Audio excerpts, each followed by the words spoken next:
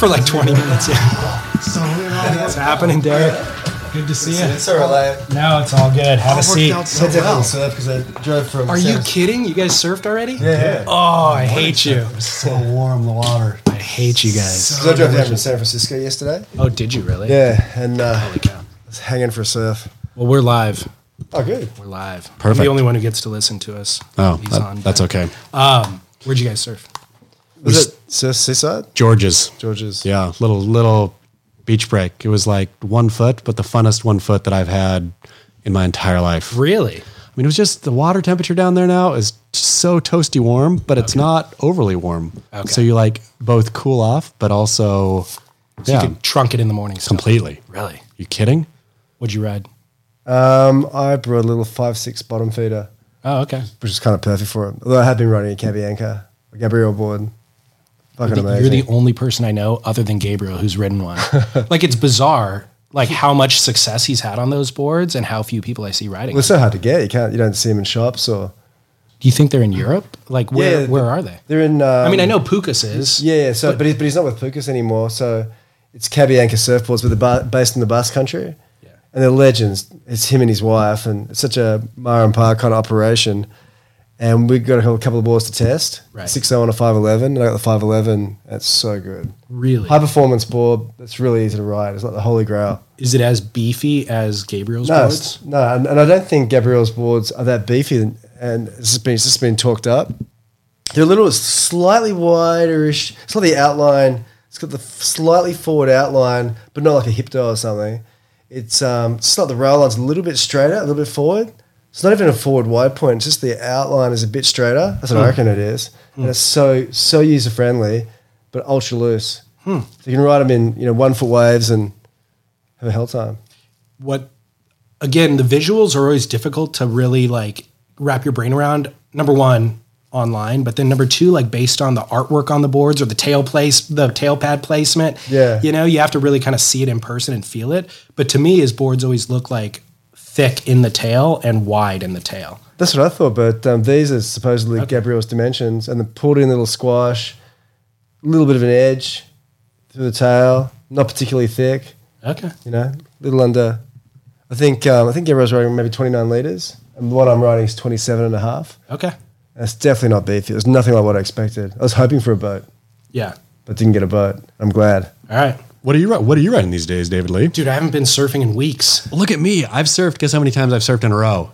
What do you mean in a row? Like days in a row? Days in a row. 3. 6. No way. Boom. Is that a record? I'm back. No, it's not an all-time record, but it's for sure. I'm completely back now. I'm back. How does it feel? So good. Really? It took me the first like 3 times. It's funny. I realized that starting surfing again is like stopping drinking. So I'm also I decided September, I'm going to go dry. I'm going to give it a go. I'm going to try it out. So day 1, that's okay. I'm like doing a new thing. Day 2, I was crawling out of my skin by 11 o'clock. 11 a.m. Which is usually when I pour my first cocktail, just itching, just like, I can't do this. I'm going to go get a drink right now. Push through. Day 3, fine. Today's day 4. Feel like, okay, no problem. I'm going to make it today. When I started surfing again, I felt the same weirdness of day 1. Okay, it's kind of novelty. Day 2, I was in the water, just like itching to get out because I was thinking, there's too many people out here. I'm not going to be able to catch a wave. I'm going to surf it awkwardly when I do. It's not going to be fun. It's not going to be enjoyable. And it wasn't, right? Those first surfs back are not enjoyable, but I kept on. Day 3, ooh, this is fun. Day 4, great. Today, day 6, just popping up, cruising down the line, all fun. Crazy, dude. Yep. I'm more shocked about you not drinking alcohol than I am about you surfing. Yeah, it's a shocker. It's a shocker. Thank you, Glenn, for the drinks. We're at the Surfing Heritage and Culture Center, first of all, so that they deserve LaCroix. This is like Post Malone shit. Dude, Love the LaCroix. can you grab a photo of us, too, if you don't mind? Without these in the photo? Without the single-use plastics in the corner. I love America's love of plastic. Everything, everywhere you go, everything's Everywhere. in plastic. Yeah. Everywhere. And you eat your sandwich for about 2 seconds and everyone just throws their plastic away. Yep. Oh, we'll ban the straw. Right, exactly. We'll give the straw, huh? By the way, Derek, what's your impression of the Surfing Heritage and Culture Center? Have you been before? Well, I was impressed that the ukulele in the foyer was in tune. It's so rare to pick up a ukulele that was totally in tune, beautifully in tune. It literally is one of the things that I have a problem with as well. As a little bit of a player, it's like, okay, that just sucks when they're having to go, yeah. Oh, God. And you spend 10 minutes idea. tuning the dang thing. I didn't hear the uke when you walked in. Oh, really? Didn't hear me play You've Got a Friend in Me? Maybe you should Newman? play us out from today's show. I should, definitely. definitely. Do you want to grab that for us? Give me a phone and I'll Oh, yeah. flip your... My phone sucks, or I would give you my phone. Wipe off the lens maybe too. I don't know if it's messed up. So first of all, why haven't you surfed in 6 weeks? I've been, well, not 6 weeks, but I've been sick.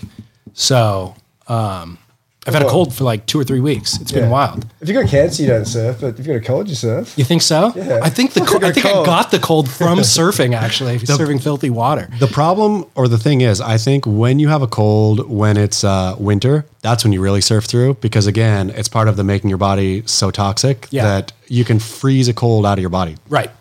So you're right. I should get back in there this weekend. The problem is The water's too warm. My spirits are down and then the waves are crappy. So even if I go to the beach, it's like, I don't really want to surf. I'm almost hoping that it's windy or crappy or something. And then it is, and it validates my experience and I just go home. Do you swim or anything? No. Because the ocean's great when you've got a cold. You can hack and spit and hold nostrils and all that shit out. Yeah, I should be. I'm going to go this weekend. Yeah. I'm going to go. To be honest, I surfed 2 weeks ago on Saturday. So it's been 2 weeks is how long it's been. Wow, But look that's at a us. long stretch. We flipped, you and I. We really have, dude. We're in. So I will tell you, I've taken about a month off from drinking once a year for the last couple of years. Yeah. It is the best month of the year for sure. Yeah. And at the end of the month, I'm like, oh, I'm going to do this 3 times throughout the year. Yep. And then I never do. Thanks, Glenn. That's the plan for me. Is 3 months off a year. Really? You got the pamplemousse. I got the pen. I'll trade you the Do you have to pamplemousse. lemon for the pamplemousse? I mean, we can. Do you like the pamplemousse? Pamplemousse. Yeah, Go 50-50, split. it's nice. Through. All right, thanks. So anyways, Surfing Heritage and Culture Center, this is your room, dude. This room has almost every bit of surf media It's from ever the last It's 40 ever been years, published, except for Stab. except for Stab. They don't have Stabs in here. I've got the collection somewhere. Oh, you should bring it. You should Bit moldy donate. and shit. Donate. Yeah, I'll happily donate. You should check Prestige. out, before you leave too, wild selection of surfboards. I really? think there's like 7 surfboards from Duke Kahanamoku that exist like in the world, and 4 of them are here. Wow. And 2 of them were placed in museums from here. And they've got everything from like that to Kelly Slater's boards, Andy Irons, like all sorts of stuff, big wave guns. They have the Andy Irons Metallica board short, which Chaz just got online. I do. Did you really? I have the original. No The way. white Metallica, like big, thick Metallica soda into the butt Found it on like eBay or something? on eBay. Okay. I got it like a year ago. I was just like, I don't know what I was cruising eBay for. I think I was actually cruising, it must have been 2 years ago. I think I was cruising eBay it was after I interviewed Michael Thompson for Cocaine and Surfing. And thought, oh, he was just talking up the innovation at Gotcha those early years so much that I thought, oh, I wonder what like early Gotcha is on eBay. So I went on a Gotcha dive, and there's not too much, but I bought a couple Gotcha pieces. Those Gotcha pieces were pretty epic back in the day. I mean, they were pretty fashion forward and fun. But then I saw the Andy Irons Metallica white. Remember the white ones? Yeah. Well below the knee. Yeah. Epic. With the rising sun on it? No, it's because it's just the big Metallica on the butt. Okay. It says Metallica on the butt, and then I think there's like some kind of crazy fire piping or something like that. But yeah, Do you remember what you paid? it wasn't expensive. It was like Okay. $20 at the most. Right. Yeah, it wasn't like a vintage epic price. Well, we got lots of stuff to discuss, boys. Did you introduce who's here No, man, I'm really me. falling down on the job. Why don't you do the introduction, Chaz? today in the booth? We have the one, the only Derek Reilly, famous for a long time and for a lot of reasons. Most recently, the most famous author in Australia for writing about historical, notable Australian personalities. Yep. Welcome to the show, Derek. Thanks, David. Also founder of beachgrit.com. Awesome. Yep. What's his relationship to you, Chaz? Oh man. Why did you guys drive here together today and surf in the morning without inviting me? Would you have come down to Cardiff? No, definitely not. Yeah, well, you I don't were- surf anymore. Derek, I don't even know how long ago it was. My young daughter was asking Derek how long we knew each other today. Must be 10, Well over more 10. than 10 years, yeah. I've 14 years. I've been married now for 10 Really? or 9. So That was a good wedding. yeah, it was a good Vegas wedding. So, but it was at least 5 or 6 years before that. So it's got to be. So it would have been when we first started Stab, so about 2005, Yeah.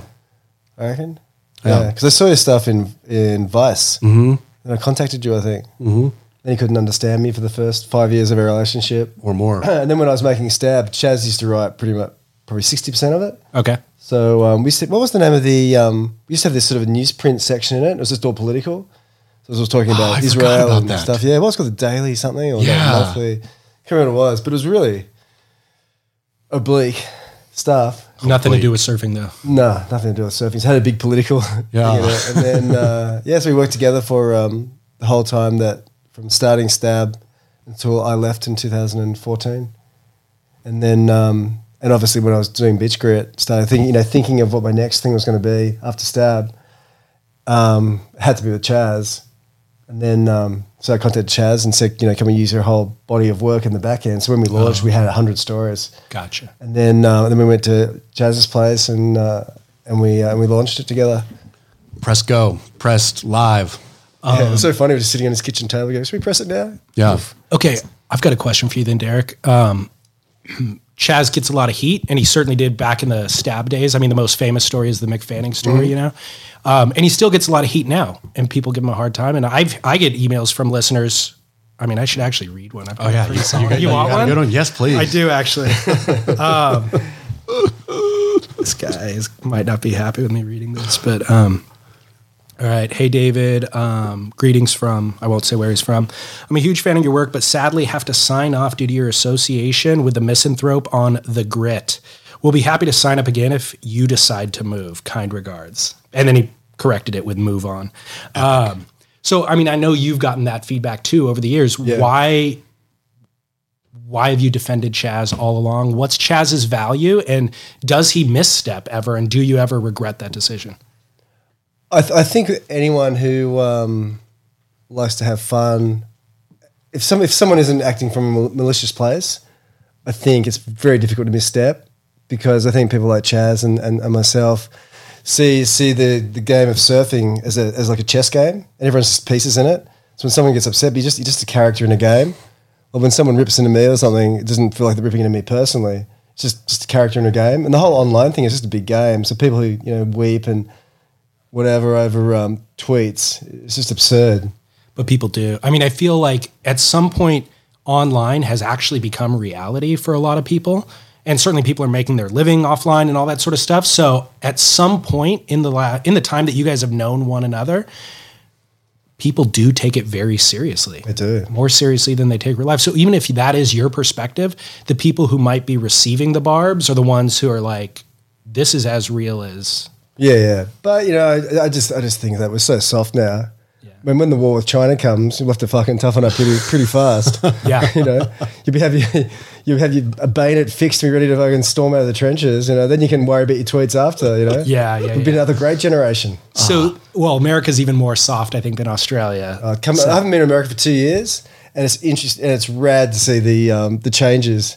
How's it Changes in changed? America. Well, the demographic change is so marked and the homeless. Because I was in San Francisco, Yeah. and there's more homeless people in the streets than non-homeless people. I mean, completely. And the changing demographic for better or worse. It's I was telling Chaz I was at breakfast with our movie maker Jack Boston, and there was a table of old people. I looked over and I went, "There's a whole table of whites over there." It was so funny. I thought, whites. I never would have thought that. Yeah. Before. And they look so odd, and they look so out of place, and everything. It was really odd. Well, San Francisco is actually, I think, very representative of what's happening on the whole, which is no middle class. Yeah. Like it's the most expensive real estate in the U.S. and then more homeless than anywhere in the U.S. So the people, all the tech industry, multi-millionaire 20-year-olds that are living there have to walk over human feces when they leave their house, literally. And the people who are living on the streets used to live there for the last 30 years, and they just got bumped out because they can't afford to pay $8,000 a month for a 2-bedroom. Yeah, it was weird to see the Ferraris cruising around the streets and people sitting there with their carts smoking weed. Right. Yeah, it's bizarre. Yeah, it's really super bizarre. It's always been a weird place. It's beyond weird now. Yeah, and that fog that hangs over Ocean Beach, that was the weirdest thing. Have you ever surfed Ocean Beach? Yes. Do you like Ocean Beach? Love. Really? Yeah, I've never surfed it big, but I mean, I've surfed it fairly recently, a few months ago, when it was like 4 foot, super fun beach break peaks. What do you love it? Do you love it just because it's powerful beach break peaks? Yeah, it's playful. Yeah, playful waves all up and down, so it's kind of spread out. How big would you paddle at Ocean Beach? Dude, like I just don't think I could make the paddle out if it was 8 feet or bigger, probably. It completely confuses and confounds me how people make that paddle. It's pure luck. I've stood on the bluff there watching the ants try to crawl out there and just getting pushed back. And then you'll see a couple guys out the back just, catching bombs and whatever. I'm thinking, how in the world did you make it through 18,000 duck dives? How did your arms survive that? Too. It's freezing. Right. Yeah, it is not a warm beach. Yeah. You guys want to get into today's show? Let's do it. Now that our guest has been introduced, we got first of all, I owe Iago Dora an apology.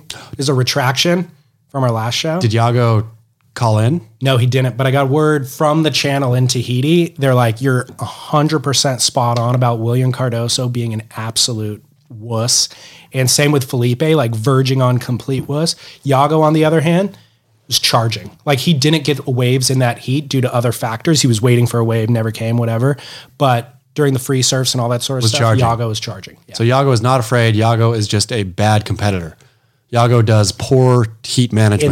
In that heat in particular, yeah. And I lumped him in because I lumped him in my haste. I lumped him in, but William properly, and everybody in the contest site said the same thing. They're just like, dude, that was embarrassing. That was embarrassing. And it verges on unprofessional. Aside from being just like not stepping up to the challenge, it's unprofessional. So Iago, sorry to Iago Dora.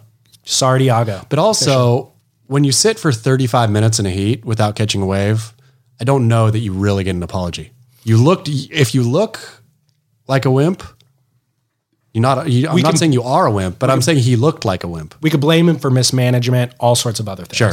But not for chickening out. Okay. It's surprisingly easy to not get waves in the heat, particularly somewhere with long interval swell. It could be 10 minutes, there's not one wave. There's 4 guys in the water. I get how it could be totally. And you wait 15 minutes for that wave, and then you don't get that set, and you go, I'll wait for the next one. Suddenly 25 minutes are gone. Yeah. It's so surprising how quick that can turn down. Yeah. Then you start to get a bit frozen up, even just sitting there in the water. And he did get one wave, and it was like a 5-something, but And he looked pretty good at it. yeah. The one that, I guess the one detail I didn't catch was the dueling format. The other heat in the water, Ricardo Christie, had priority on like a bomb that came through, and he chickened out, and Iago was next in line. And so Iago thought Ricardo was going, so he didn't go. And then Ricardo backed off, and that would have been the wave that Iago needed. So you're going to rip into Ricardo now? I should be. Yeah. Well, he deserves it for a lot of reasons, even at small wave venues. But I'll formulate that thought before I just deliver it off the cuff. So, Derek, I'm going to let you guys step on this landmine. Chaz and I got a text message last night from a mutual friend about Lakey Peterson posing nude in ESPN's Body Issue. Have you seen the photos? No, I haven't. It's on her Instagram. She just All right. posted it yesterday. And this is the Body Issue. Kelly Slater's done it in the past. It's the body issue with all the important parts removed, though, isn't it? Unfortunately. Yeah, it's so odd to call it the body issue because it's not the body issue because the important parts of the body. Yeah. They're showing get blocked. the 98% unimportant of the unimportant parts. Yeah, it's very odd. It's so strives to be edgy, but it's so not. What should they the amount What should they do? Just show bodies as they are, pussies and show titties private and dicks parts. and shit. But it's funny because it's so taboo. I hear what you're saying. So as a publisher, can you? I mean, do you have to classify your magazine differently? You could just publish that. You would just jeopardize sponsor. Yeah, well, Australia has the Office of Film and Literature Classification. When I used to work at a men's interest magazine, every issue would have to go to the OFLC, and you couldn't have sexualized nudity. So I'm not sure what the law is here, but if the nudity isn't sexualized, you can have it in a magazine. Okay. I would imagine they could throw it in. I would imagine that ESPN would just have to put it in a shrink wrapping, Right. Like sell it like a Playboy behind the counter at that issue. Guarantee they'll sell more issues. Oh yeah, Like guaranteed. yeah. I mean, I don't even know if they care about their physical magazine. That's a anymore. good point. But can you imagine LeBron just standing there naked? Be epic. Beautiful. Yeah. Yeah. I get that issue. The contortions in each of those photos to block the private parts is always odd. It is odd. Yeah. Well, okay, so this text came through yesterday and it says, I just finished up the new episode of The Grit and was chuckling at your guys' suggestion that there's not enough criticism these days. Today I saw a huge example of this. I always respected Lakey Peterson because she carried herself as a professional athlete. I found her social media post about how proud she is to show off her naked body and not be ashamed of it to be quite misguided and worthy of criticism.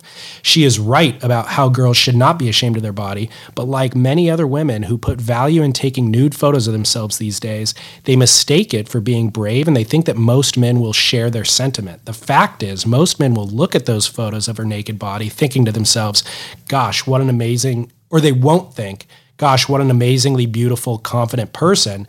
Most of them are actually sexualizing her. That's probably the reality. I wanted to comment on her feed, but I knew better than to start a controversy. I'll leave that to you guys. Thoughts? Derek. I think, do men look at photos of naked women and sexualize them?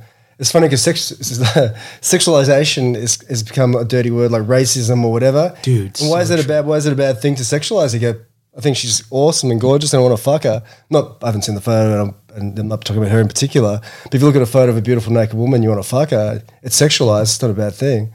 Right. You know? So no, I agree. And that was my thought too, is like, I think Lakey is aware of what our friend is saying and she's okay with it. She's embracing it. That's why she's doing it, is because she's comfortable being like, I'm comfortable being sexualized. If I post a photo online without my shirt on or whatever and people sexualize it, I'm like, cool, it kind of validates me. You know what I mean? Do that? Yeah, people like dad bods now, Derek. You don't have to be shredded, okay? I can see the judgment. But the language he's talking in is just the script that most people operate off. Most people don't have the thought processes or the vocabulary to express what they're actually doing and what they're feeling. That's just more platitudes. It's like this morning's story on Beach Grit, the schmaltz problem with the WSL. I didn't see it. What's the story? It's Long Tom wrote it. Okay. Just said we gave Eric Logan, 9 months of our lives and he just delivered schmaltz. Yep. Comical. It's like parody stuff. He lost the room is the title. Yeah, that's right. He lost the room. Yeah. Eric Logan has lost the room. Okay. But interesting. Back over to real quick to the Lakey thing. I love this mutual friend, but also in this case, I think he's wrong. I think that picture, the body issue, ESPN's body issue is clearly their big marketing thing for the year, right? I mean, I'm sure it's the thing that probably gets the most external. It's a great idea. It's a great idea. And it gets them a ton of external, hits and whatever, right? Because a lot of people cover the body issue. I'm sure the New York Times will cover it and who's in, who's out, blah, blah, blah, blah. And so it's become this cultural phenomenon thing. it is bizarre that you don't actually see bodies. It should be called the asexual issue. Precisely. And that's exactly what I think, that every picture in there. So to this friend's point, everything in the body issue, and maybe this is just my opinion, is so asexual. I look at those people's bodies as they may as well be like weird, I don't even know, like cartoons or something, right? Like it's so divorced from any reality that I don't feel any real human impulse when I look at their bodies. Like every once in a while you think, oh, he has a big muscle here or something. Not a big muscle there where you're thinking, because you don't get to see that, but a big muscle in his arm, say, and not that arm, because again, you don't get to see that. But in this particular case with Lakey, it is so asexual. I can't even imagine layering any feeling like, oh, I want to hit that on there, because there's nothing. It is devoid. Kelly running through the park for his body issue. There's Kelly running in a forest or something, right? In a jungle somewhere. Kelly nude. I can't imagine one woman thinking, oh, love to end up with that. Like this weird. He looks like a strange bald elf going on a morning jog. This just reveals where your sexual preferences are. This is just indicating you're not into athletic looking women. But I would totally be. But these are ESPN goes so far out of their way to brush any ounce of sexuality off them. Which is the point, I guess. It's like totally. Athletes in action. And so in Lakey's picture, she's running to the beach, holding a board, or throwing a board, I think, right? The board is in the air. To be honest, I didn't even look at the photos. Oh, I think her board is like thrown up, like she's having a fun time with it or something, and running. So you get the backside shot, right? Like you get to see her butt, and then just the musculature. But again, there is nothing. It's so far beyond sexual, and I think ESPN to slice off sexuality as a human thing. Then I mean, I guess they're not cartoons; they're just androids. Like these are robots, and because without you're taking off the human. Is it John Wick where the people live in those little pods and they're all these kind of weird things? Yeah, it's kind of John Wick. Yeah, I didn't see that either. John Wick. It's Keanu Reeves, man. I know. Yeah. So I disagree, and I think that ESPN goes so far. But and I'll say the trouble here is that there's the lack of sexualization is the problem. That if you're going to show naked people for humans, and ESPN's obviously trying to say, well, what you like can be naked and we can appreciate these people's bodies without. It should be highly sexualized. That's what it should be. The hottest, realistically, kind of some of the hottest bodies on the planet, and the fact that you just look at it and go, ugh. That there's a fucking problem there, I reckon. Precisely. And the fact that they're already so mechanic athletes, especially top level athletes, are mechanical people, right? I mean, I think even in the way they live, right? With their diets and the way they order their days and the way every minute is accounted for, they already look or appear or feel like machines. And then to stick their naked bodies in machine-like settings, I don't think it does any of them any favors, to be honest. It's like the objective is basically to take what we see on the basketball court or whatever and just strip the clothes off and see that kind of athletic muscle striations. Yeah, which is again, it's like Westworld on HBO where they're just these very, very complex machines. Yeah. Interesting. So, but the reality is it the one time a year you're going to go to ESPN's website? Hell no. Still not going. No, I wouldn't even go now. I've never looked at it in my life. I just see photos of it occasionally. I saw the Kelly one. It'll pop up in my feed, and I will glance at it as quickly as I glance at a realtor selling their house. Right. Like I have zero emotion attachment. I have not even the faintest interest in who's going to be. I think ESPN tries to spruik the who's going to be in the body issue, right? Like which athletes are going to appear this year. I have zero care. Man, it's tough to get people to read a magazine nowadays. Do you care? I didn't know. Yeah, a little bit, I guess. I kind of always am curious who the list of people is or are, but to be honest, I didn't even know ESPN had a magazine until Kelly did that issue. So I think they executed part of their goal just by making it aware. Do you think the American public or the worldwide public, I guess, is waiting for it and like people used to wait for the swimsuit, the Sports Illustrated swimsuit issue? No, I don't. Did you used to get the Sports Illustrated swimsuit issue? No. Did you care about it? Yeah. As a kid who didn't have access to naked people, on the internet that we have now and all that, that was huge. I mean, Sports Illustrated would always throw in like a sheer bathing suit in there too. Remember? Yeah. There would always be like a fishnetty bathing suit that you could see a little bit of nipple. What about the one where they painted on bathing suits? Ooh, yeah. Do you remember that? Yep, that was a recent one. I think that was one trying to compete with ESPN's body issue, thinking, wow, we just got burned. Our one franchise just got taken out by ESPN. Who would you like to see in the body issue of ESPN? From the surf community. Anyone. By surf community, since this is a surfing thing. Are we talking the real body issue, like full nude, or are we talking highly posed? Well, it's funny. I was just going through a little thought process about the body issue and whose body I'd like to see. And James is our general manager of Beach Grit. He went to see Tommy Caldwell and the other guy who was in Dormwall. And he wanted to see their hands and see their fingers, how splayed out their fingers were.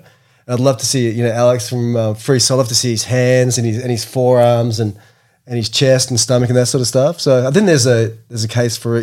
The examination of a significant body that does these incredible tasks. But you don't need to see the whole, no. I would love if the body issue was focused on the thing that they use where you really wonder about, because watching Free Solo, thinking how much pressure, or when he's doing his finger pull-ups, right? Yeah. How does that reshape the fingers? You're exactly right. So I think it really splays them out. Yeah.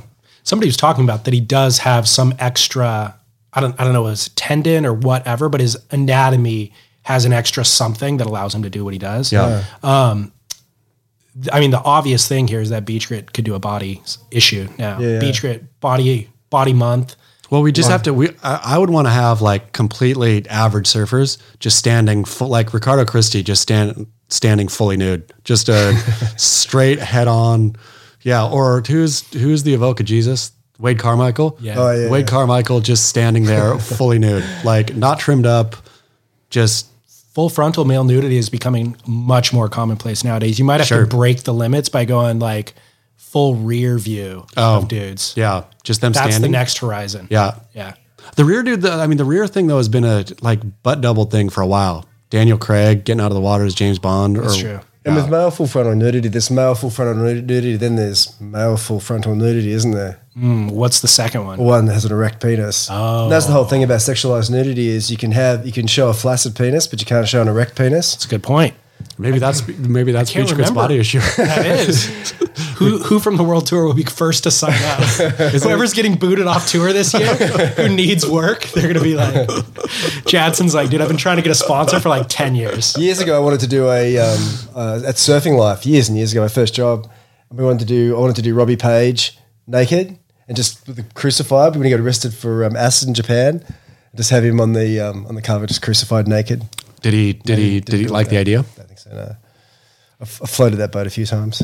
This kind of makes me realize, I think things like highly produced photos and even video too would actually add a lot of value to Beach Grit. Like you guys, photos, no, because like stuff like that. But stuff like that, no. Nah. On the internet, you can just forget high-end photography. It's a waste of everyone's time and money. Videos for sure, but photography. Because look at the thing you're looking at on that Nokia thing you got. Your flip phone. David, there's a razor, dude. Which is, I mean, I think Derek does have a point. Like that whole body issue of Lakey Peterson. I'm sure that photo shoot day was $10,000 to $15,000. To grab that one image. Yeah, I know. And you flip through it on your feed so quickly that but I guess we're talking about it. So I mean, I'm trying to think of. This is going to make your point because I can't actually think of an image that had like a lot of impact, but, or in recent years anyways, I'm trying to think of like some photo editorial thing that really made an impact on me. But I love when I do get it, but you don't want to be the one footing the bill for it. No, and it's funny because I noticed on Instagram, you used to be able to put a beautiful photo and get a lot of hits. Beautiful photos don't get the hits anymore. Just that dancing dwarf or it's a dancing dwarf. Or the monkey on his little motorbike falling over. Oh my gosh, it's so good, man. If it has a cat in it, I'm even more interested. When you're hiring for a small business, you want to find quality professionals that are right for the role, and there's no faster or effective way than through LinkedIn Jobs. Your time and capital are precious, and there is a powerful resource that can help you focus on what you're good at and integrate people into your team seamlessly to help grow your business. LinkedIn Jobs has created the tools to find the right professionals for your team efficiently and for free. LinkedIn isn't just another job board. Everyone is already on LinkedIn with their resumes and references, and now LinkedIn has designed a hiring platform to connect you with candidates specifically qualified for the job that you post about. More than 1 billion professionals meticulously organized to connect people by skill set to help us all advance our position. 2.5 million businesses already use LinkedIn for hiring, and 86% of small businesses get a qualified candidate within 24 hours. It's that fast, easy to use, and effective. LinkedIn Jobs can help you write job descriptions, filter the right person to you, and give you the tools to help you interview them like a pro. LinkedInjobs.com/surf is where you go to post your job for free. Yes, totally free. That's LinkedInjobs.com/surf to post your job for free. Terms and conditions apply. What about, so talking about evolving role of media, let's talk about the pirate stream. How practical is this? And pitch it to me. What do we need, Chaz? So I think what's the concept? I think what we need here, been ragging on, obviously, especially after Tahiti. I mean, I think we can all agree in the room that Tahiti's commentary was a new low. I didn't know it until, was it Long Tom or Surf Tom, Ads? Yeah. So Long Tom wrote the article, and as I read it, I'm like, dude, you are 100% correct. Yeah. A new low bar has been reached and I don't fault any of them individually. I think there's bad direction coming from the top down.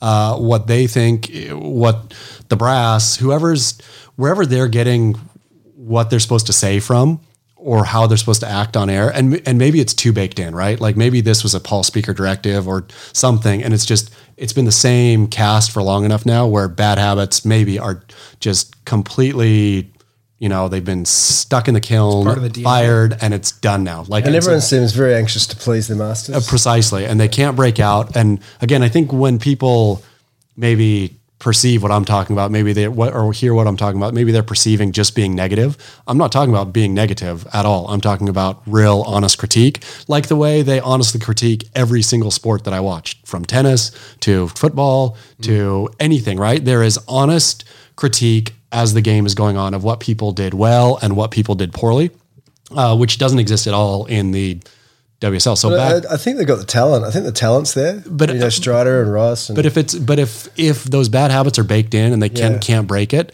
then I think you got to throw babies out with the bathwater. Unfortunately, I don't know who you get there. I totally agree. Like Strider, they all have it in them. Yeah. The only one that I don't know who has it, if Joe Trappell can say a critical thing. Like I just don't know if that's part of his personal makeup Or even a meaningful thing. Yeah. It just seems like the win, meaningless platitudes he throws out there. completely. But the rest of them for sure. Like Potts has it in there, guaranteed, right? Strider, yes. Kaipo, I think, has real insight. I'm a fan of Kaipo, to be honest. Yeah, me too. And I think like with the right, And Ross is brilliant. Ross is brilliant.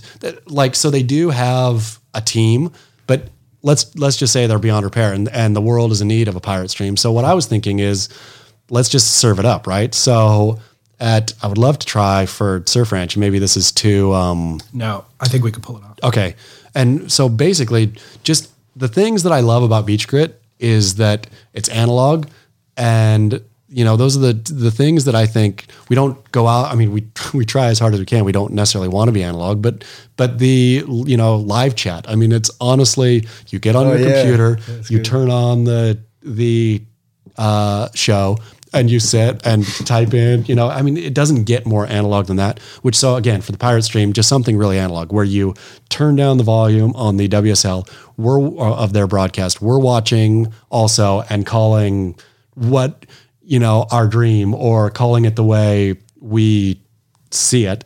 In a perfect world, we would have every guest in the world lined up, right? It would be nonstop guests, which hopefully we'll be able to get some if we can pull this off. But even if we give it a punt ourselves, and even if we totally fall on our face and fail and think, the takeaway is it's a lot harder to call live surfing than we thought, or whatever. Which guaranteed is going to be one of the takeaways. Whatever it is, like whatever happens with trying a different feed, I think is completely valuable, even if it's an utter failure.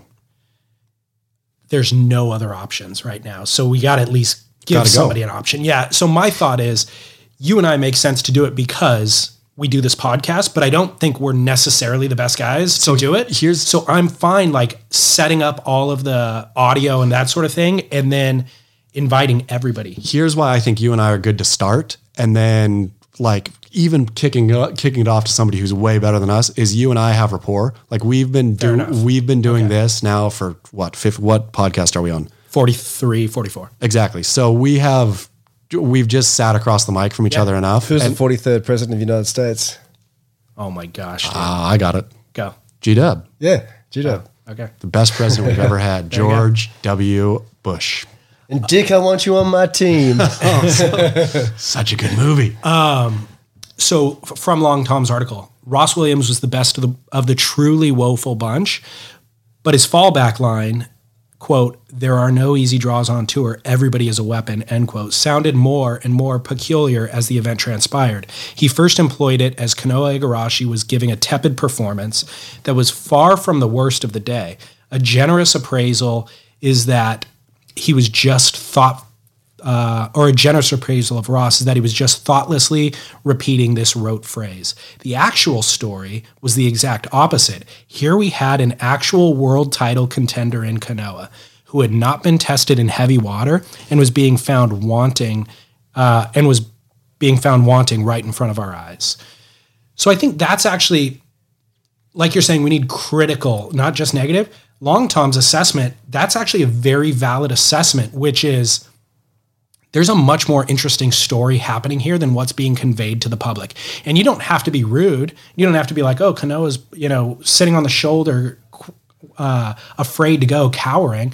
No. We have a world title contender who's being tested, his metal's being tested, and he's not as willing to go as Jadson, who's fledgling, who can never requalify, who doesn't have any. What a great story that is. I mean, it's phenomenal. Yeah. And Jadson was hucking himself, Yeah, I mean- which they do acknowledge. But I mean, yeah.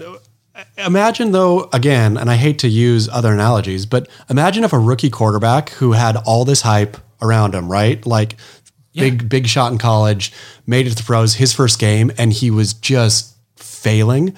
And imagine that and then he gets MVP end of the year. Exactly. And that the announcers don't say anything about his performance. Like they don't say anything about the storyline of this guy was the biggest guy in college. He's did this. Now he got signed for X amount of money on this big team, blah, blah, blah. And he's blowing it. And you don't have to be rude in saying he's blowing it. You just speak truth to what you're seeing, right? Yeah. It was like, say it was Daniel Ricciardo in the Formula One and he was doing super slow laps.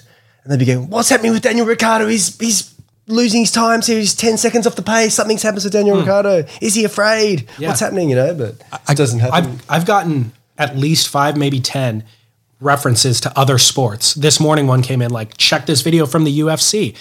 Look at the incredible insight that these commentators are providing from a technical standpoint, but also opinions, you know, like, and these are fighters. These are meathead jocks who have this intellectual critique. Why can't we get that in surfing? There's an odd thing about surfing, I think, where people, and I'll get emails somewhat regularly, like critiquing me of people like, well, you wouldn't paddle at 8-foot pipe or whatever, right? Yeah. Where it's the thought in surfing that you need to be able to be a CT level surfer right now basically in your prime. You need to be that you yourself, that I myself would have to be willing to huck myself over a ledge at Chopu in order to criticize what I see. Right. No other sport has that at all. You don't have to be an MVP quarterback, much less have ever played football in your entire life to be able to call a good game, right? I mean, the idea that you have to do the thing, of course, I think that's what the color man is for, right? That's what the Ross and the Potts is for, is to actually have been there and, done it. I think the play-by-play guy in traditional sports has a basic reference, probably played as a kid and or into college, but really as good at calling what they see, which the surf league straight men in Turpel and who's the other straight man? I guess Kaipo, this last one, but typically, Ronnie, which Ronnie does a good job. I think Ronnie has the most potential of all of them to be a real good straight guy and to feed his color man, right? It's just, unfortunately, Ronnie's color man is Potts, who is the color of Pete, gray. Yeah. Pete, lots of times when he and Ross were together, that was the ultimate. Sure. How can they possibly manufacture interesting commentary during the Freshwater Pro? Like, I think that, 50% of the commentary during a normal event is about tactics, priority, rivalries, where the person's sitting in the lineup versus the other person, wave selection, all of that stuff really fills 50% of the time. And all of that is a moot point in the wave pool when you know exactly when the wave's coming and where to sit and all that sort of stuff. Completely. It's going to be the most boring, how are they going to do the job? They better be, if they're not totally prepping and doing homework, which I would imagine they are, because since the whole thing is actually formulaic, they know exactly, we got a 4-minute window to say something. I wonder if they're going to have basically prepared packages that they're going, they have all their backstory lines. Or now let's learn about the history of Lemoore, 3 minutes, 30 seconds later, bam, and now we're ready for another wave. I don't know, but if it's the one place on tour where you know exactly what's going to happen. So if it's not the best commentary, to be honest, or at least the most polished commentary, because they know they're not going to be surprised by, I was in the middle of a thought. Now here's this wave that I got to call, and then I forgot what my thought was. Yeah. What's your thoughts on Surf Ranch Pro in general, Derek? I think it has potential. I really do think it has potential to be a super high performance event. I'm not sure if the wave is perfect for that sort of event. And they shouldn't score the tube. The tube should just be taken out of the scoring equation totally, because all of us can sit in those little tubes like that. So I think it has to be combos and big airs. And the wave isn't that great for big airs, but has that end section. So I think it should be combinations, and it's just like a street skate or something. But take the tube out completely. Forget people sitting in the tube for 20 seconds. You know what's bizarre is like the original goal that Kelly had and even that we had as kids is like a perfect barreling wave. Yeah, such an 80s kind of fantasy wave. It's not that interesting. No. And even as you're saying, the high performance thing, the combos, the wave actually isn't that high. Like even when they go up to hit the lip, it's a soft lip. And obviously it's peeling perfectly. You can't do roundhouses. No, you can't really do anything. No, it's like sort of cut downs. And the guys blowing the tail out. In the last 2 years, we started seeing Felipe and Griffin Colapinto, Yeah. like blowing it out before the barrel section. Yeah. But even then, it's not ideal to do a proper blowout. They're forcing it and they're so talented that they can do it, but they're stretching their athleticism. It's not like lowers. Yeah. There's way more high performance waves in the world than that is. It's really, its strongest suit is its barrel. And that's the least interesting thing. But if you come out of if you throw the towel and come out into the tube backwards, I think that should score. But just stalling and getting 20-second barrels, I think that kills the event. And it's super boring to watch. Yeah, but I certainly think it has potential. I mean, there shouldn't be 36 guys there. Should That's be 12. insane. I don't even think it has potential, to be honest. Like, I would love to hear the potential that it has. But as potential as what? Like a wave to surf? just as a competition for a person to show their full arsenal of maneuvers. And it's amazing that Gabrielle can go from Chopu, win that, potentially go to the Freshwater Pro and win it. And that shows to me that Gabrielle's the one surfer that can win a world title this year and not have any question marks around it because of John John's departure. Yeah. You know, he's remarkable. I do think too, maybe. I do think that to Derek's point, like just the wave they have there is not the ideal wave for this format, right? Like I could totally see how you could have an artificial wave on tour. Just Kelly's wave, I don't think is the right wave. Yeah. See, I think what I love about Gabriel and what he did in Chopu isn't just that he can get to his feet and ride the tube more perfectly than everybody else. So much of it is the tactics and also his ocean prowess and awareness of always being in the right spot at the right. Actually, Owen turned out to be in Tahiti, but all of that stuff is what makes them phenomenal surfers. Like, how is Kelly always on the best waves everywhere he goes in the world? Somebody exerting their dominion over their board in a wave pool is much more a gymnastic effort than it is any of those other things. I like the contrast, and it's only one event out of 11. You know, so I don't think it's necessarily a bad thing, but I just think the amount of people there, it's insane, and the scoring of the tube. Because I think I would love to watch a guy do 12 different maneuvers on a wave and go, holy fuck, things that are possible. I don't know, it's gymnastic. But I think for one contest out of 11, I think it's really good. I find it fascinating, but not in its current format. Should those points go towards a world title, or should it be Yeah, but it should be abbreviated. It should be 50%. I reckon. Yeah. I mean the tiered has to be tiered. You have to be weighted. Yeah, who wrote that? I wrote that. Yeah, it's funny because I thought it was a shit story that would just sink. You know, and you're just sitting there and you go, "Fuck, what can I write today?" And I was going, I think Pipe and Chopu should get more points than Lemoore. But I think it should count to the world title because, like I said, Gabrielle can win both. That shows what a complete surfer is because you could be a hell surfer at Pipe and Chopu, whatever, Jadson Andre, and kind of dog it in the pool. Yeah. You know, so I think a world champion surfer should be able to win in every condition. Yeah. They should blow your mind in 2-foot wave and then they go out and it's 12 foot. They should really, I mean, if they're going to play this game with the pool, though, they should really finish the whole dang thing in one day. You should just bang through it. Yeah, it was comical how boring. Because you just saw the glaring deficiencies in people's technique. Completely. There's a fucking microscope on people, you know. And to watch your friend from Chopu and have to sit through those heats. Oh my gosh. Yeah. He showed up wearing a panda helmet or a panda like head last year, like a DJ or something, right. Which was like great. Like everybody should be doing that. Yeah. You should be playing the Rocky theme song or whatever when you enter. But one of the problems for me last year watching it was I was there on site, which adds to the excitement, and I wouldn't watch a complete wave. Yeah. Be like, Kaloe's going to up and riding. You hear the train coming, and I'm like, okay, well, I know that the first 30 seconds of the ride are just soft safety surfing until the barrel section. So I just keep typing what I was typing and working on the podcast. And then as I knew he was getting halfway down the pool, I'd glance up to see the critical section, and then I'd look back down while he's still on the wave. Yeah, right. Imagine that happening at Pipe, where we know a set's coming and we all look away. Yeah. Like it would never happen. That's a problem for their business. Do you think, a question that I have about the Freshwater Pro, will they cut away to ads to advertisements specifically for the Freshwater Pro mid wave like they do regularly at every other wave? It's odd, isn't it? It's the most bizarre It's the thing. station director. And to show, at Tahiti, it happened so many times to show an advertise. It's not like they were having to fill, oh man, we got to get our Jeep ad back up. No, it's for a 1 minute run of watch the Chopu Pro or the Tahiti Pro. And the amount of times they talk over a wave, and it's an epic wave, and they're interviewing someone. And they just don't pull away. They must. That was part of Long Tom's article too. Yeah. He identified, there was a moment, I think BL was talking to the girl about saving the coral reefs. Gabriel got a 10 or something? Yeah. And BL's like, I was distracted by talking to the girl. It's funny though, because he said there was no parallels in sport. And I remember as a kid, there was the most exciting test cricket match, and they go for 5 days. You've waited all day for this moment, and they cut to a commercial break just as the test concluded in dramatic circumstances, and people have been sitting there for 5 days and they missed it. So cruel. And it does happen, but it happens every single day of every single event.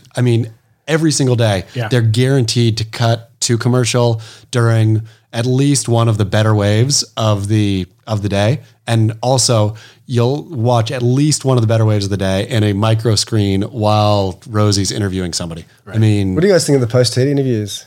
Because Rosie never cops any heat. Is it because she's really sweet? Yeah, it's because she's sweet and pretty. And she's functional. Like, she doesn't do bad. She just doesn't do good.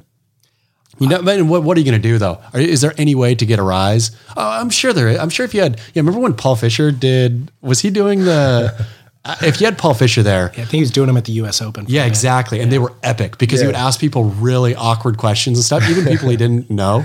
You could tell some surfers he was just comfortable with, so willing to just say whatever, but it's just his persona. Yeah. And so, he was asking the best stuff, and it was really genuinely funny. He would catch him off guard with some random something. With honestly, and it wasn't just like canned, this is my shtick, do you want to touch my penis, huh?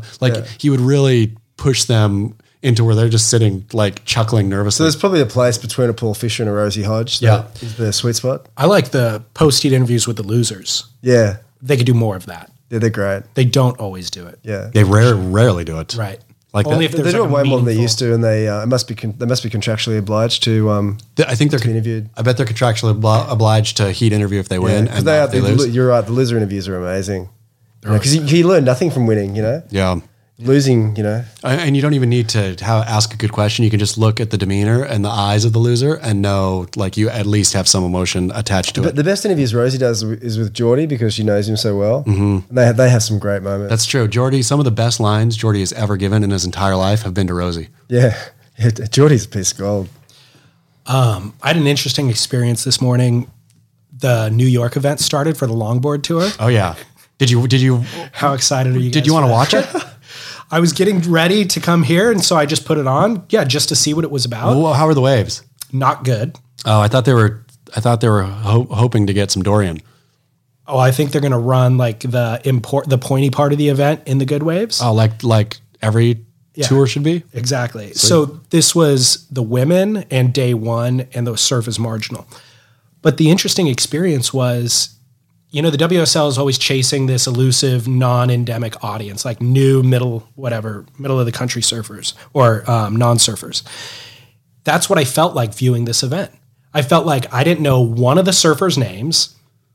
The longboarding is also just kind of foreign to me. I see a little bit of it here and there, but it's kind of foreign to me when I only see A+ clips. This is watching somebody trying to navigate a lineup in very mediocre conditions to find a wave at a beach break on a longboard that somehow connects for them to get up to the nose, which is all very difficult to do. And I didn't know the commentators in the booth. So all of it was foreign to me. And I thought to myself, this is boring. This is very difficult for me to understand. I don't know which waves they're looking for. I don't know any of these people's ability level. I don't know their backstories. I don't know their rivalries. It'll take me 5 hours to develop any level of interest, and there's no chance that somebody's going to watch for 5 hours. If you apply that to Middle American, stumbles upon a CT event, even if it's at Chopu, I think it's tough to hook them in. I love how Middle America gets used as the sort of the Holy Land. Whipping boy.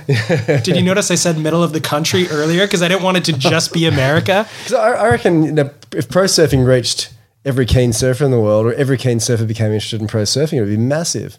Yeah. But it's pretty rare to find people who are that interested. Kids, or my kids surf and all their friends surf, and everyone goes, I like Julian Wilson or I like John. But was there a contest on it? I didn't know. And it seems to be people in their 30s and 40s.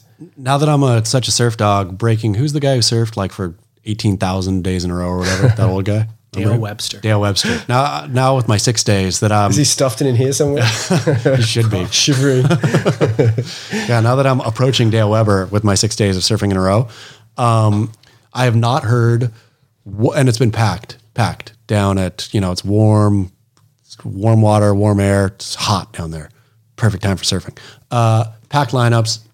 Have not heard one person mention in the lineup, not one mention, 6 days, not one mention of any pro surf event, pro surfing, full stop. No, people talk boards. Yeah, people talk Yeah, boards. that's That's exactly what they do. I've heard endless board talk between people who know nothing, right? Yeah. Not that I'm this big board fount of knowledge, but like people talk boards. People talk. Heard some guy yesterday bring up like, oh, I got a new gazellea or something, a new flower. I'm going to plant it. And the other guy was talking to was paddling further and further away. Like, I think we're going to plant them this afternoon. He was out of there. You'd think that and I wonder, and obviously it's not a one-to-one, but I can't imagine any of those people either watching pro surfing. So the pool that watches pro surfing, I think, is a microcosm of a microcosm of a microcosm. Yeah. Like, it's not even surfers, it's high performance shortboard surfers. Yeah. And then of them, you get a tiny percentage. Even if they could broaden it out to most-ish people who ride high performance boards and ride them competently, maybe you would have some people, but they're not even there. No. And they're not aiming for them at all. It's analogous to the to base surfboards. Remember base surfboards when Simon Anderson, Darren Hanley, and Morris got together, going to have this massive thing, but they'll be all building high performance boards, which is 1% of the market. And then you had the another company just come in and go, well, I'm going to build for the other 99%, and they're massive and base folded and everything. And same with the WSL. Unless pro surfing was so compelling, it made every surfer proud. Yeah, it was just so fucking cool. This is not particularly cool. Well, so who is, in that analogy, who's the opposite company other than base? Like if WSL is base. Oh yeah, it's I think it's GSM. They do all the they used to make all the Hyptos and No, I know, but in media. Media. So is it Red Bull doing the Cape Fear event that captures there is nobody. There's nobody, no. Yeah. There's nobody selling surfing well, I think, to any kind of But the raw materials audience. there, you got Gabrielle, John, Italo, the Kelly stories. Slater. Kelly's 47 years old. You have one of the greatest athletes of all time, and I think you do have a good commentary team. But we're just talking in the car on the way here that I think unless there's that cultural DNA within the company, that you realize that pro surfing doesn't have to be run over 2 weeks, and it doesn't have to have 36 people. It can be totally changed. You could change it tomorrow. You could go in the office right now and go, fuck this isn't working. 2020, we're going to have a 12-man tour. We're going to fly them on our Dirk's private jet. It's going to be all logoed up. We're going to have permits all around the world, have a 2-week waiting period. We're going to go, fuck this on right now. And the tour is going to have Jaws on it. It's going to have Chopu, and it's going to have a wave pool. And the person who can conquer all those things, that's a world champion. And your commentators can say whatever the fuck you want because these guys are all on contract. If they don't like it, too bad. To me, that's exciting. It's a one-day event. The WSL really branding hard, circa 1976 or whatever, really trying to make this historical line. And exactly, it's what we were talking about in the car, where there's no real historical line in surfing. And you don't have to, it's not like it's this ancient, so fluid. The ancient Hawaiians had 32 surfers. That's why we have 32 surfers, right? You could break the entire model tomorrow. Say this, okay, great. We gave this a good long go. It's flat out not working. It's not working you could get on if they want a mainstream audience. You could actually get in front of a mainstream audience if you did this version. If this hot, sexy 12 surfers were flying around on this epic jet, living this lifestyle, flying to the best waves in the world, banging out one-day events. I think people would like it. People would like the lifestyle aspect. They would like it. It would be aspirational. What on the God bless Jadson Andre, but poor Jadson, there's nothing aspirational about him at all. I guess his continual work ethic. He's the most aspirational, I would say. But him flying in the face of adversity over Sure. and over. That's and true. over. Yeah. That's true. But And how good was KO staying in his van in Margaret River? I loved it. That was the so best. cool. Yeah. I guess so. I guess using the wrong examples, but yeah, the WSL doesn't do a good job of selling the lifestyle of surfing because all they're trying to do is sell it as a sport. The sporting aspects of surfing are not very interesting. What's surfing? Again, I mean, I've beat this reef to death, but surfing is about more than just surfing, right? Surfing is a bigger thing than just physically standing on a board, moving down a wave. It's almost the least interesting part of it. Yeah. But that as part of the lifestyle. Yeah, exactly. Ricardo in the van at Margaret, Jadson, blue collaring was his way up. Stinking little plumber, Adriano de Souza's, bomb at the end of that heat. I mean, it almost made me cry. And who is he surfing against? Idolo. Yeah, I wanted Idolo to win, but ADS getting that bomb. Oh, there it goes. What a great That's what I little find story. myself doing with. Did you call Adriana ADS or ads? I usually do AIDS Okay. just to confuse everybody. So Jadson does that to me almost every single event. You put a tear in your eye. And even though I love him intensely right now because we just come off of Chopu, by the time we get to Surf Ranch, You want I'll him have to lose. forgotten again. And I see him stand on a wave and I go, oh God, I do not want to watch that guy surf. But then he'll do something so insanely defying the odds.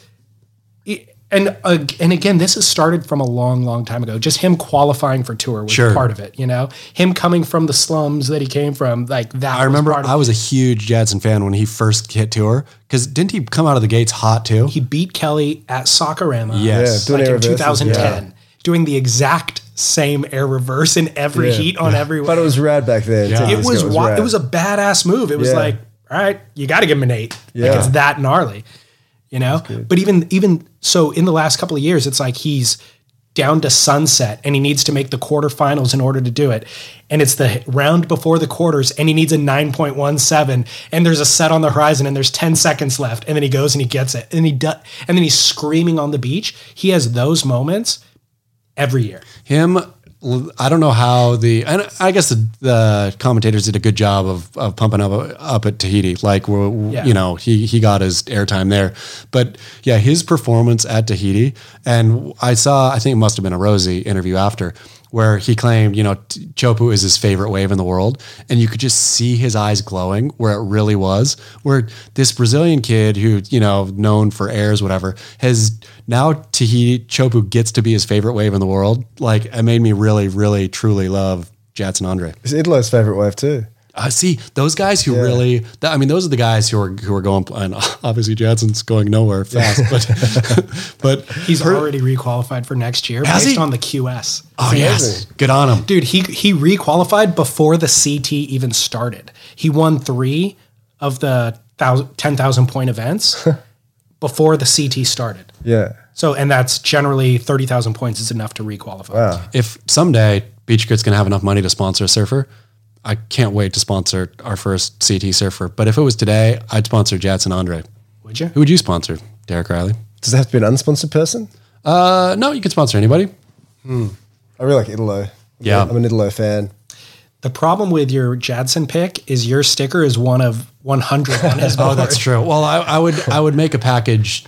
I mean, again, this is all hypothetical, but I would force him to lose all the other stickers. Okay. Lose all his other sponsors. Yeah. He'd ride for Beach Grit. I feel like you could outbid most of those. I think so. all collectively. We've got we've got Mitch Parkinson riding our tail pads. Yeah. Yeah. Ooh, we have What we tail do. pads are those? Beach Grit tail pads. We do have a not professional aware. surfer. Yeah. I'm not aware of Beach Grit tail pads. They're coming out. You'll see them appear online. Maybe we can get you one.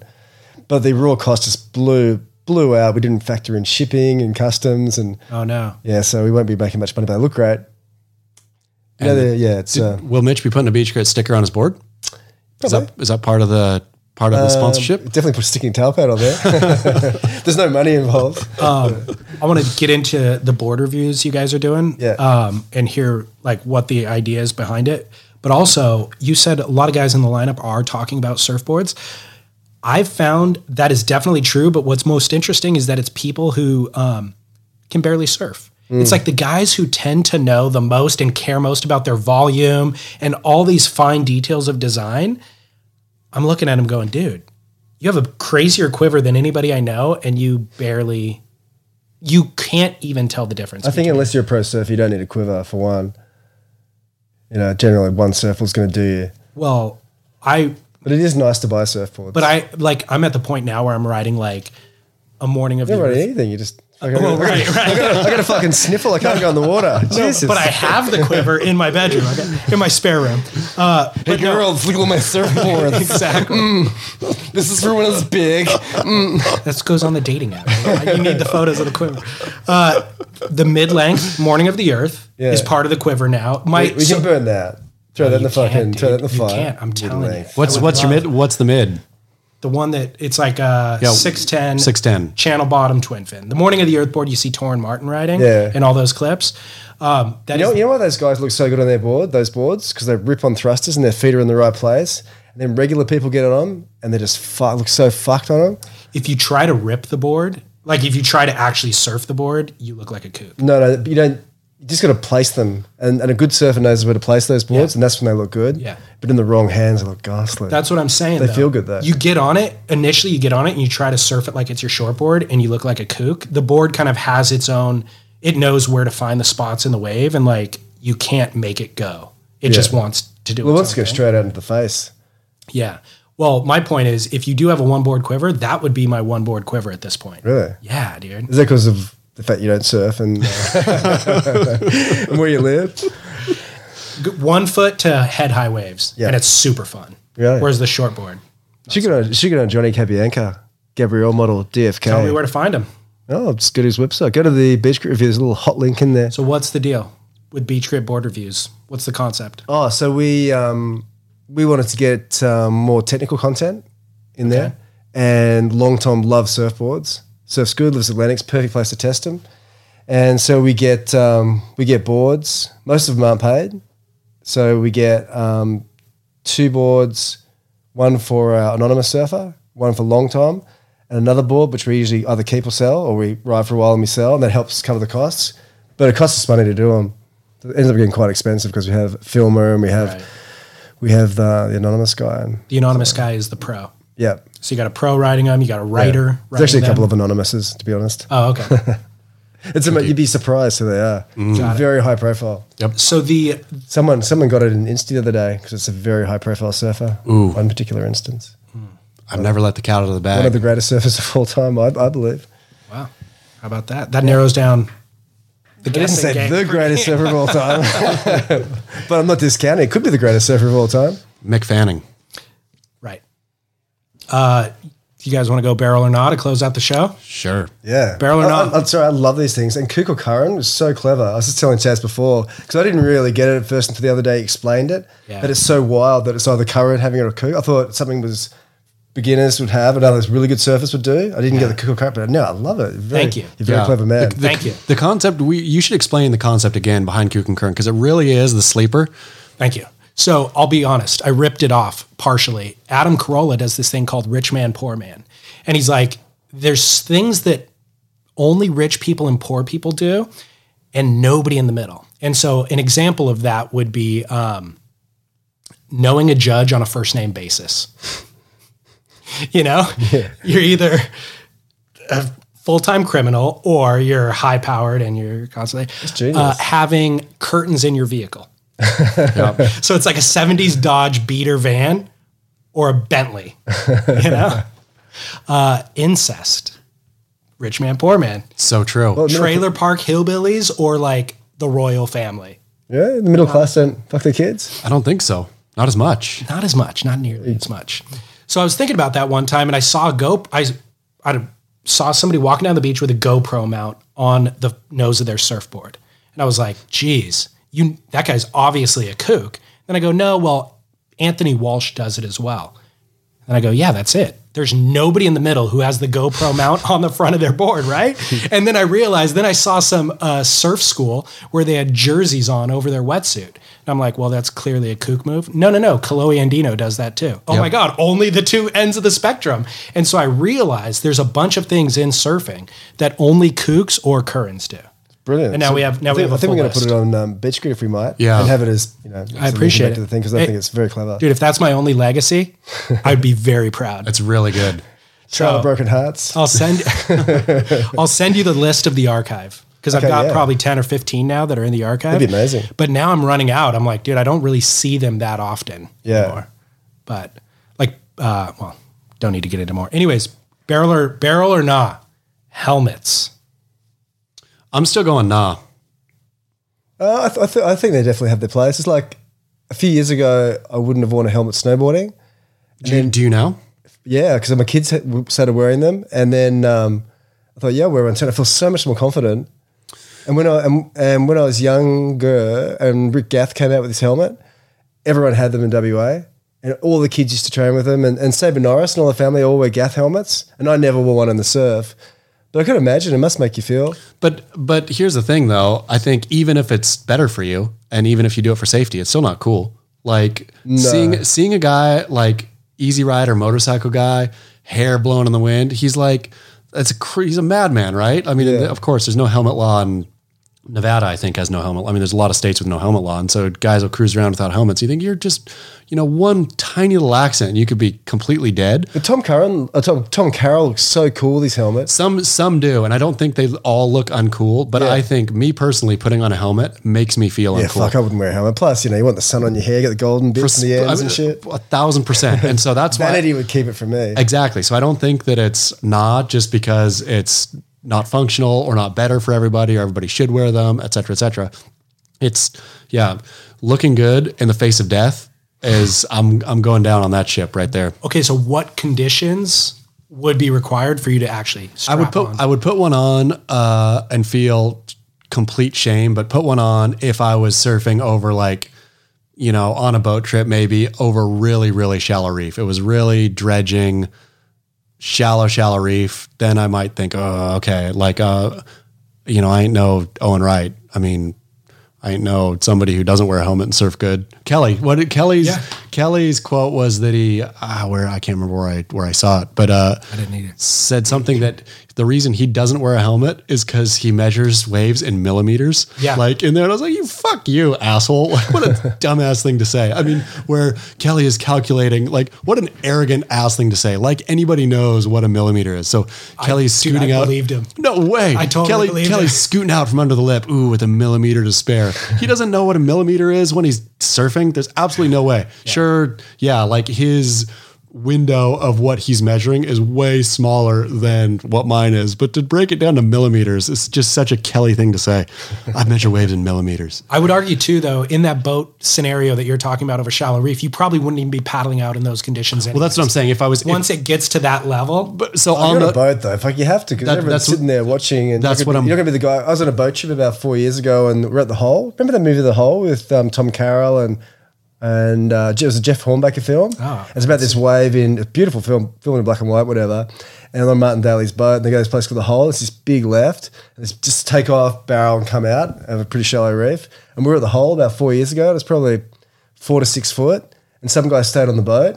And it was one of those, it's Indo, so the wave was really smooth. You could paddle down the face, and if you're ever going to get barreled on your backhand, it's in one place. But some people didn't paddle out, so you're on a boat, and their whole demeanor shifted after that. They were subconsciously, everyone relegated them down a few rungs, and they're ashamed. That's precisely what I'm talking about. That is precisely. You have to go. That's precisely what I'm talking about. When you're compelled to go at a very shallow, that normally you probably wouldn't, or at the very edge of your ability, but you were compelled to go. And not only you're compelled to go and panda it, sit out in the lineup, but I try, fake paddle for some, but really actually pull into some waves and or get rolled over the reef. Then I would feel shame. But my shame would be putting on a helmet, not staying on the boat. Yeah, which is what William's dealing with right now. Yeah. I mean, he had helmets at his disposal, impact vests, full 4 different rescue teams. Still didn't go. Yep. Ouch. Shame. All right, so we're going nah. I'm going for nah. Chaz and Yeah, I'm going to say barrel for helmets, because I think, particularly for kids in a crowded lineup where I live at Bondi or whatever, there's kooks just throwing their boards away. I'd put a helmet on my daughter to go surf all day, every day, but I also put a bike helmet on her and a skateboard helmet on her, which I don't ever put a helmet on to skate or bike or anything. I can't imagine ever putting a helmet on. No. Dude, when we were kids, though, it was embarrassing to wear a bicycle helmet or a skate helmet. Now you can't imagine not. I would never let her even kick down the sidewalk without a helmet. Right. Well, the reality is it's fun to make fun of this stuff, but like it doesn't take much head trauma to ruin your life. That's what I'm saying. I'm going down in the face, just staring at death with my beautiful sunny hair. Well, I can't imagine ever putting on a helmet. Go, yeah, that's conditions. I'm going to put that helmet on. It must be my helmet over here. It must be in my quiver. One day when I'm back in the ocean, I'm going to send you a photo from the beach tomorrow. Oh, really? Wearing a helmet. Squinting at the sun. Damn. Riding my most colorful, like asymmetrical board.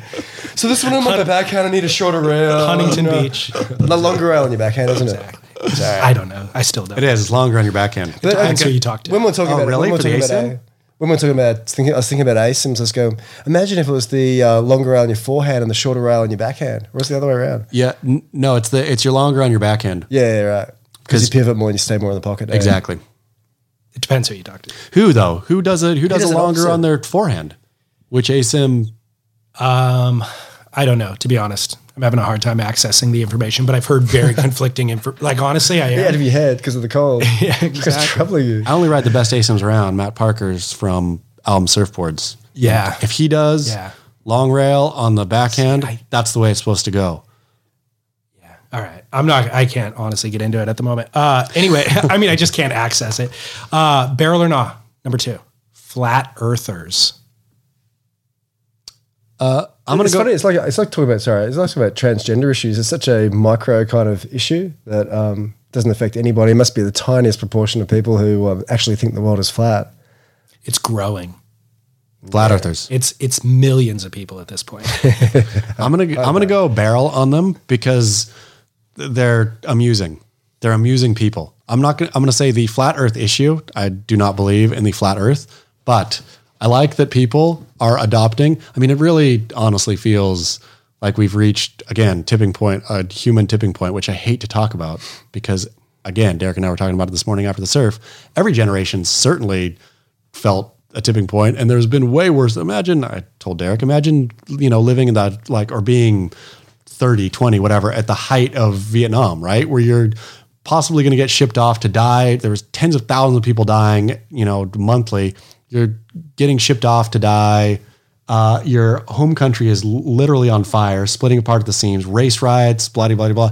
And we sit now and think, we've got it way worse because we have Donald Trump as president or whatever, right? Yeah. Imagine growing up in World War II when the entire world was literally at war. Well, I think that when you have no problems, then you manufacture things. Which and that's happiness and sadness is relative. We just fill that balloon, that little bag inside us with whatever we got. It's like a dog who has all the luxury and comforts of staying home. They just start scratching somewhere until it rubs it raw. I think that's what the flat earthers are. It's like we've run out of problems. Now somebody creates some little thing that's controversial. Cool. Let's glom onto that and discuss it. I barrel flat earthers though purely for the entertainment I get with Kelly Slater fighting them. Kelly Slater. I love Kelly fights the flat earthers. Completely. Yeah, I love that he just engages, period. Yeah. And he'll engage on Instagram with us or whoever just about something inane. And I'm just like, dude, you run multiple businesses. You're traveling the world nonstop. You have family relationships. How do you have the time to engage in this conversation? But just like everyone else now, he's just staring at his phone the whole time. I know, that's the problem, man. Yeah. Yeah, Kelly Slater must be staring at his phone basically every minute that he's out of the water. Isn't that wild? Mm-hmm. Yeah. But God, he gives us some amazing performances, doesn't he? Oh my goodness, and amazing content. Yes, everything. He just gives and gives and gives for so long, for 30 years. Really does. Ever. All right, so we're going barrel on flat earthers. Eric, do you have an opinion? I'd say barrel because it makes things interesting because I think it's such a micro issue that if people are picking up on it and you're asking about it, then it's great. They've done a successful job. And I don't know why they just don't have the big party at the end of the earth. We can all sit on the edge with our legs dangling off. Yeah, I mean, that's the beauty. Why? I don't even want to. I think it's a dome now. So there's no edge. You get to the edge and it's a dome, so you would run into a wall. Oh, really? Theory. But it's honestly like Truman Show. Yeah. But well, we shouldn't even talk about it. There's a documentary. The reason why I brought it up is there's a new documentary on Netflix about it. Oh, okay. Really interesting. They interview the guy who founded it basically. And they're smart people. For all intents and purposes in other aspects of their lives, they're smart people. So to me, it's interesting just from a psychology standpoint that there is something going on societally now where we want to pick these nonsensical battles to fight about with people, almost because there's nothing else of important in their life. That's what I mean. We really need a good war. We need an existential war, which we'll probably get. Yeah. You know, because in my parents' lifetime, the Japanese were on our doorstep. You know, I took my kids to this beach in Sydney and there's all these guns there. They said, what are the guns for? I said, well, when the Japanese came into the harbour. So we had Japanese submarines in Sydney harbour. That's how close we were to being overtaken and, you know, enslaved by the imperialist Japanese. And then we have Andy Irons board shorts with an imperialist Japanese flag, which is the equivalent of the swastika. I was joking about it the other day with someone. It was so funny. We had Andy Irons with effectively swastikas on his boardies. I wonder. Obviously, they wouldn't do that today. The Rising Sun. It was the one iconic board short I think of that decade. Yeah, and, I mean, it looks amazing. It's a beautiful flag. Sure, and there was no other iconic board shorts. I don't think everybody who paid attention to pro surfing at any level, I think knows Andy Irons' Rising Sun board short. Yeah. Imagine today with China being a market, I guess, for surf stuff or whatever. Yeah. I mean, because it was the Chinese who were taking the brunt of imperial Japan. They got fucked by Japan. But I reckon you could do it again because people's knowledge of history, particularly 10 years even further down the track, is even less. People wouldn't even recognize. Look at that red circle Japanese with some pretty red things coming out of it. Yeah, so nice. All right, barrel or not number 3, parents as surf coaches. Oh, nah. Such a nah. The best thing you can do for your kid is leave them the fuck alone. Make them buy their boards, save up for the boards, and just go surfing. If they're surfing with you, if they ask you something, say, yeah, whatever. Never offer them an opinion. Never tell them they're turning on the wrong way. Never say, go this one. Da-da-da. Shut the fuck up. If you have to have coaching, leave it to someone else. Complete no. I mean, it's embarrassing to quote the hockey coach from Letterkenny. It's embarrassing. I don't think listeners have been clued into Letterkenny yet. Oh, did we talk about that? I think we talked about it. You did talk about it when you talked about Succession. Because I was driving through Big Sur until I ran out of fucking internet access. I was listening to you guys. What are you doing here, by the way? I had a little job up in San Francisco. Went to see some heavy metal band for an interview. Fun. And then I drove down and had to pick up some Timmy Patterson boards for the next Anonymous review. Epic. And some Italos. Can you say what the job was? I mean, who it's for? It was a little side gig for me and Chaz, but we went and saw Metallica. Oh, okay. Yeah. How'd you like Big Sur? That's incredible. I was fucking terrified the whole drive because I was heading south, so you're on the edge. Yeah. And my hands were getting so sweaty, I was worried that I was going to slip and go off the edge. Yeah. And I was like this the whole time. I was rubbing my legs. So I didn't have any music. I didn't have any podcasts or anything. And then, they're just going, don't get stressed if someone's coming up, locals coming up behind you trying to get you to go faster. So just going, and I wanted to turn around after about 20 minutes and I couldn't, so I had to do the whole thing. But then I got sort of okay at the end. And then once it finally finished, I was just banging the freeway.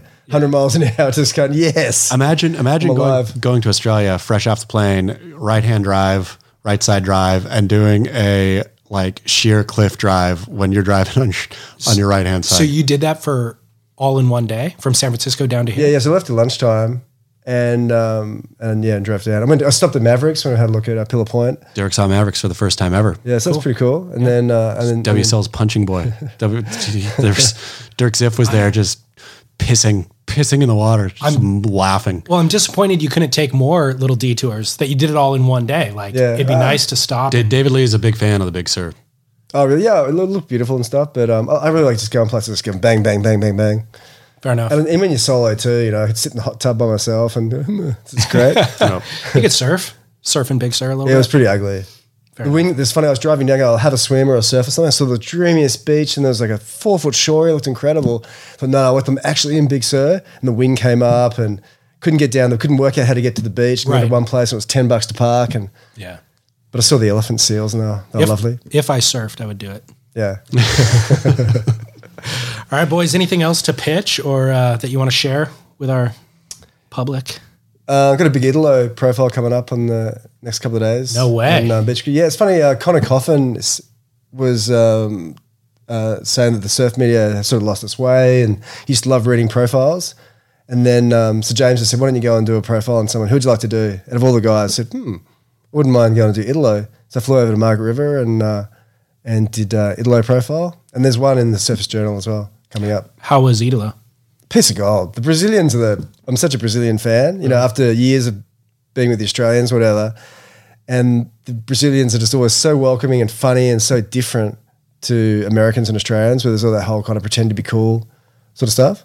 And I went away with Felipe for a week in Mexico a couple of years ago. Oh, yeah. And you know, Lakey and Simpo and whatever would go back to the house. And they'd just be sitting under those little shelters, just banging the bongo drums and singing, and didn't want to go back. And they'd surf 5 or 6 hours. And everyone's going, I gotta get a Cliff Bar. I gotta hydrate and all this stuff. They're just banging the bongos, having a hell time. And Idolo was like that with his chick, and well, you know, making me lunch and breakfast and dinner. And How much time did you spend with him? a couple of days. Awesome. Okay, cool. I'm anxious to see that. Yeah. Very good. Well, gentlemen, thank you to Serving Heritage and Culture Center for hosting. I was going to say that video, The Hole, is probably on the wall over here. Oh, you should watch it. The wave is insane. Yeah. But until next week, Chaz. Yeah, barrel. Summer